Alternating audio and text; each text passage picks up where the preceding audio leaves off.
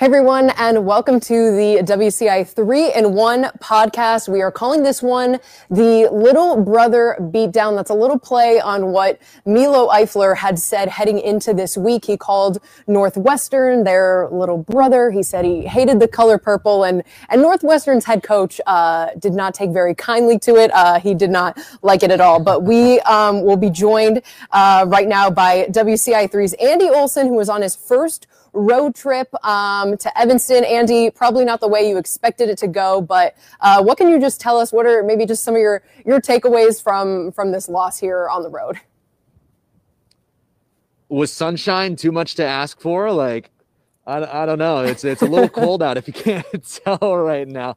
I'm all bundled up, and that stayed that way throughout the game, and that became, one of the main parts of the game. One of the key, dimensions of the game was the weather factor. I mean, you come into the game and you're prepared for a real grinded out, running game where not a lot of scoring, not a lot of passing, and that's kind of what we got, except for that on Illinois' side, the defense didn't show up as much as Northwestern's did. And now that's in part because of some COVID-19 protocol issues, some injury issues. They had some, younger guys step into those roles that they're not used to filling in these types of games. And I think that showed out onto the field, 28-10. It didn't feel that close when I was out here shooting the game. But, you hope coming into this game, like I was saying, I had a feeling coming into this game before, we learned about all the players that were going to be out, that Illinois would hang with them. And that just didn't happen. You wonder where that starts, and I'm sure we're going to break down, where that may stem from. But overall, I'm sure it was a disappointing game to watch. It was definitely a disappointing feeling around the team afterwards. I mean, you get to see your just pure rivals lift that trophy once again over you. I mean, for 6 years in a row. I was here the last time Illinois had beaten Northwestern in this rivalry game, and I was a junior in high school. It's been a while. So, Marley, it's definitely, I feels like a disappointing day for the team, and this could have been a step in the right direction for him if it had gone a different way. Yeah, Andy, and the biggest thing, like you mentioned, of course, is that Illinois was missing so many players here in this 28-10 loss. I think maybe they could have hung with them if they did have some of those players from their secondary. Tony Adams was missing after he tested positive for COVID-19. We aren't sure if that was today before the game or if that was just when they had announced it. And then Nate Hobbs also out for contact tracing, but 6 defensive starters out in total. In this one, whether it be injuries, Nate Hobbs was the only one they said that was out for contact tracing. But Andy, did that seem clear? To me, watching on TV, I'm like, okay, this is a team that is to the bottom of the barrel right now. They are just trying to stay in it. What are your thoughts? Hey, it was very much clear. I mean, there was, that first drive that Northwestern had. I guess I should say second drive, because the first drive is when the defense was able to pull that turnover. So Northwestern's second drive, where they went 3 and out, and there was a nice tip by a linebacker that's not a usual starter. And you got the feeling that, hey, maybe they can hang with Northwestern. But then Northwestern reminded people why they're number 14 in the nation and why they're going to the Big Ten championship game with just a incredible rushing attack that Illinois really had no answers for. I mean, Porter just had his way, it seemed like, with the line. And then when you brought Hall in as your backup, he was able to do the exact same thing. They both had over 100 yards rushing today. And Lovie Smith, I mean, he talked about that in his post-game press conference, not being able to stop the run. And that was a huge part of why Northwestern was able to distance themselves from Illinois today, because they didn't have a very good day passing either. Ramsey wasn't great over there. I believe he was something like 7 for 12. Illinois, on the other hand, was 7 for 22 passing. So not a great day for passing. You could possibly blame that on the weather, I feel like, but on the ground is where it mattered in this game. And Northwestern was just able to dominate the Illinois defense like Illinois wasn't able to do to them. And Lovie Smith addressed some of those depth issues that they had today. We'll hear what he had to say just about missing so many guys. And he did admit, it is tough. And this is what he had to say today after the loss. You don't want to make excuses, but that's just so many guys. You can only go so deep, and you start seeing it. You can start giving up big plays. It affected us an awful lot today. Nobody wants to hear that, but that's reality, and that's where we are. And he said you can only go so deep. And with that, I completely agree. I think you reach a point in the depth chart where you're starting to pull from walk-ons, which isn't necessarily a bad thing. It's a great opportunity for just some of these guys to get a chance, but at what point can you actually win a game when you're playing with, this many walk-ons on the field? And Andy, I want to go back to the weather a little bit, because this was definitely a run the ball kind of forecast. And I was surprised that they didn't throw Isaiah Williams in there earlier. I think he's proven himself to be a good spark for the team. He did it against Iowa last week, but it was just too late. And I think that was the same case this week. Just give him the keys a little bit earlier and see what happens, because this game, this weather, I think was set up perfectly for him to succeed. What do you think, Andy? Well, you talk about Isaiah Williams being the more running quarterback of the two, and he's the one who had the passing touchdown on the day, actually the only touchdown that right. Illinois had. So it was kind of a changing of fates there. But I think you're right. I don't know why they didn't go to Isaiah Williams a little bit earlier. I mean, we all go back to that game against Rutgers when he was able to step into the starting quarterback role and really do well. And then we look at Nebraska when Brandon Peters had come back and he had the best game of his college career. And in the two games since, Brandon Peters has struggled, and in both of those games, they went to Isaiah Williams late in the game. Now, I know in the first half for a couple of drives, Isaiah came in, but you have to wonder, why didn't they go to that sooner? I know that Brandon had a tough day, 3 for 14 passing. He eventually, before he was 3 for 14, he was 3 for 10. He was 3 for 11, 3 for 12. I don't know why he didn't click with the coaches to maybe try something new at that point.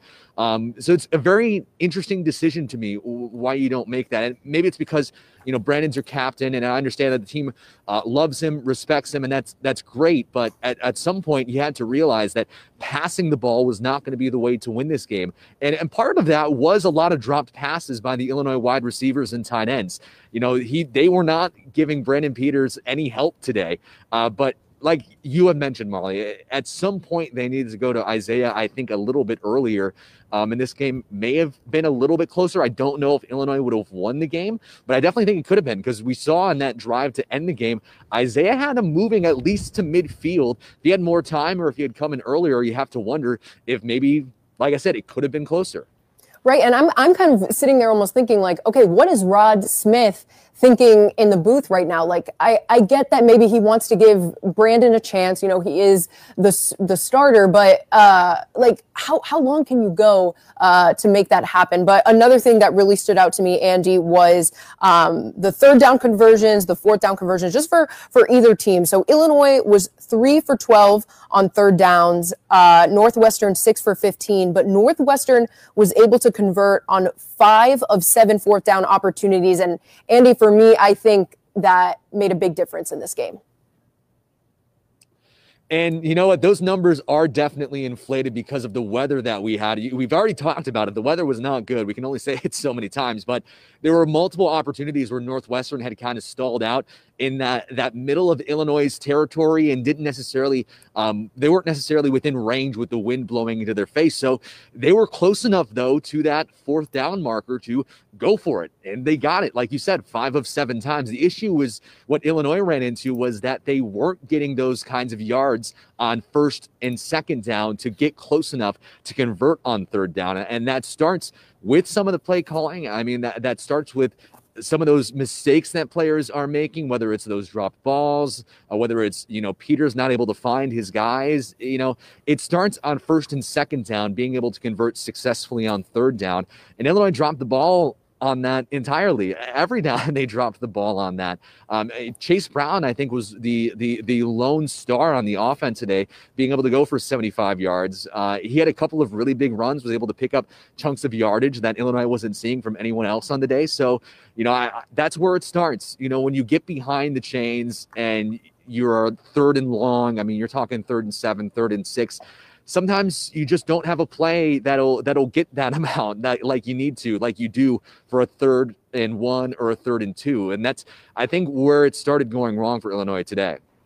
Yeah, and I don't know if that was a pun or if you literally meant like they dropped the ball today.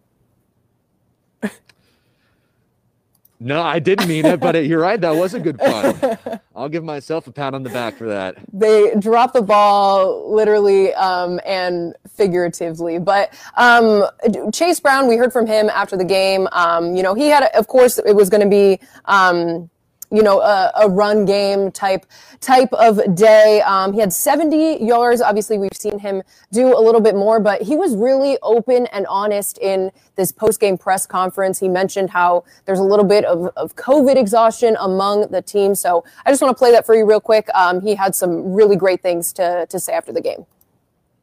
It is tough, especially when we're going 3-0. We're not helping the defense. And as you guys saw today, we're pretty depleted in that area. We're missing 7-8 starters there. So we knew that we had to keep the defense off the field.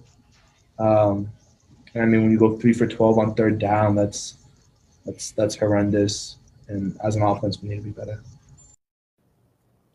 And I especially like when he admitted, we have to keep the defense off the field because they knew they were missing some guys. They knew it was going to be a challenge, but they just, like he said, he couldn't convert there on those third downs. So looking ahead, Andy, I know Illinois has a lot to improve on before they head into Big Ten Champions Week, but where do you see this team going? Because to me, I think a lot of fans have checked out, but in order for this to be considered a successful season, if that's even still in the running at this point, if we can even consider this season successful, I think they really need to end the year on a win in this next game and compete and show just Illini Nation that this is a team that maybe just got the raw end of the deal given everything that they went through with injuries and COVID. What do you think, Andy?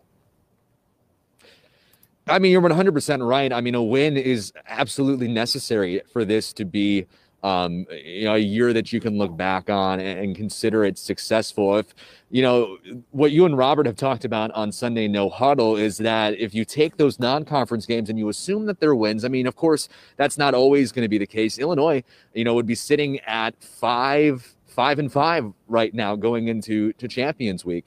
And when you look back to last year when they finished 6-6, got to a bowl game, was last season successful? I think a lot of people would say so. It's the first bowl game under Lovie Smith. Would they have considered, another 500 season successful? I don't know. But unfortunately, you don't have those non-conference games this year. You are 2-5 going into Champions Week. Best you can do is 3-5 and then hope that a bunch of teams in front of you decide not to go to bowl games, because I don't know if Illinois is going to be at the top of a lot of bowls lists. Like we know this year, we've said it 100 times, but there is no bowl eligibility during this COVID season. Anyone could go. 0-6 Northern Illinois could go to a bowl game if they get invited to one this year. But 3-5 Illinois is not going to be very attractive, I feel like, to a lot of bowl games, and especially with more dropping out. So can you have a successful season without a bowl game? I don't think so. I think this was the very last chance that Illinois had to make this season successful, and they dropped it. Of course, you can blame the weather. You can blame COVID. I mean, there are a lot of bad hands being dealt to Illinois this season, but at the end of the day, it just wasn't successful because you can only play with the hands in front of you, and they just didn't win with them. All right, Andy, I'll let you go in a minute here. I know it's cold and freezing and you had a long day in the rain, but final thoughts on just maybe just your first road game here with the WCIA 3 Sports team. Northwestern fans on Twitter are brutal. I mean, I was the one who had shared that clip of Milo Eifler talking about Northwestern, and I believe it's up to 28,000 views. I believe 100 of the quote tweets are from Northwestern fans just ragging on the guy for what he said. While I was here, the PA guy wasn't pronouncing Milo's name right. He was calling him Milo Eifler, and the fans were calling him Milo from the stands. I heard fans jeering for when Milo Eifler was out on the field. So they took that very personally, what Milo said, and I think the team did as well. You mentioned that Pat Fitzgerald had mentioned it in his press conference, and it was bulletin board material. Jeremy and I talked about it in the pregame show, where if there are bulletin boards still, that was on it, and it certainly was in Northwestern's case. Was that the difference in the game? No, I think Northwestern is a better team than Illinois and would have proved it no matter what. But when you add fuel to that fire, it's not going to go well for the guy that was coming into the game 2-4 against the number 14 team in the country. So, Illinois wants to get back to that place where they can feel like the big brother to Northwestern. Of course they feel like that. I mean, you're the University of Illinois playing the other most prestigious university in the state of Illinois. Of course you want to feel like the big brother, but if the past 6 years have proven anything, as my light goes out, I'll wrap up my thoughts now, Marley. But get back to that point. You need to start winning games, and they didn't prove that today. Andy, it was like, I'm not pitch. Go back and watch this because it was just, it's complete pitch black. If you can't tell, Andy's outside of the stadium. It's long after the game now, so it's dark, but you definitely can't tell now that I got the phone light going. The phone light, wait, let's go back to you quick. There's a little bit of, you know what? Little bit. Can I get that's our closer? sign. That's our sign to wrap it up.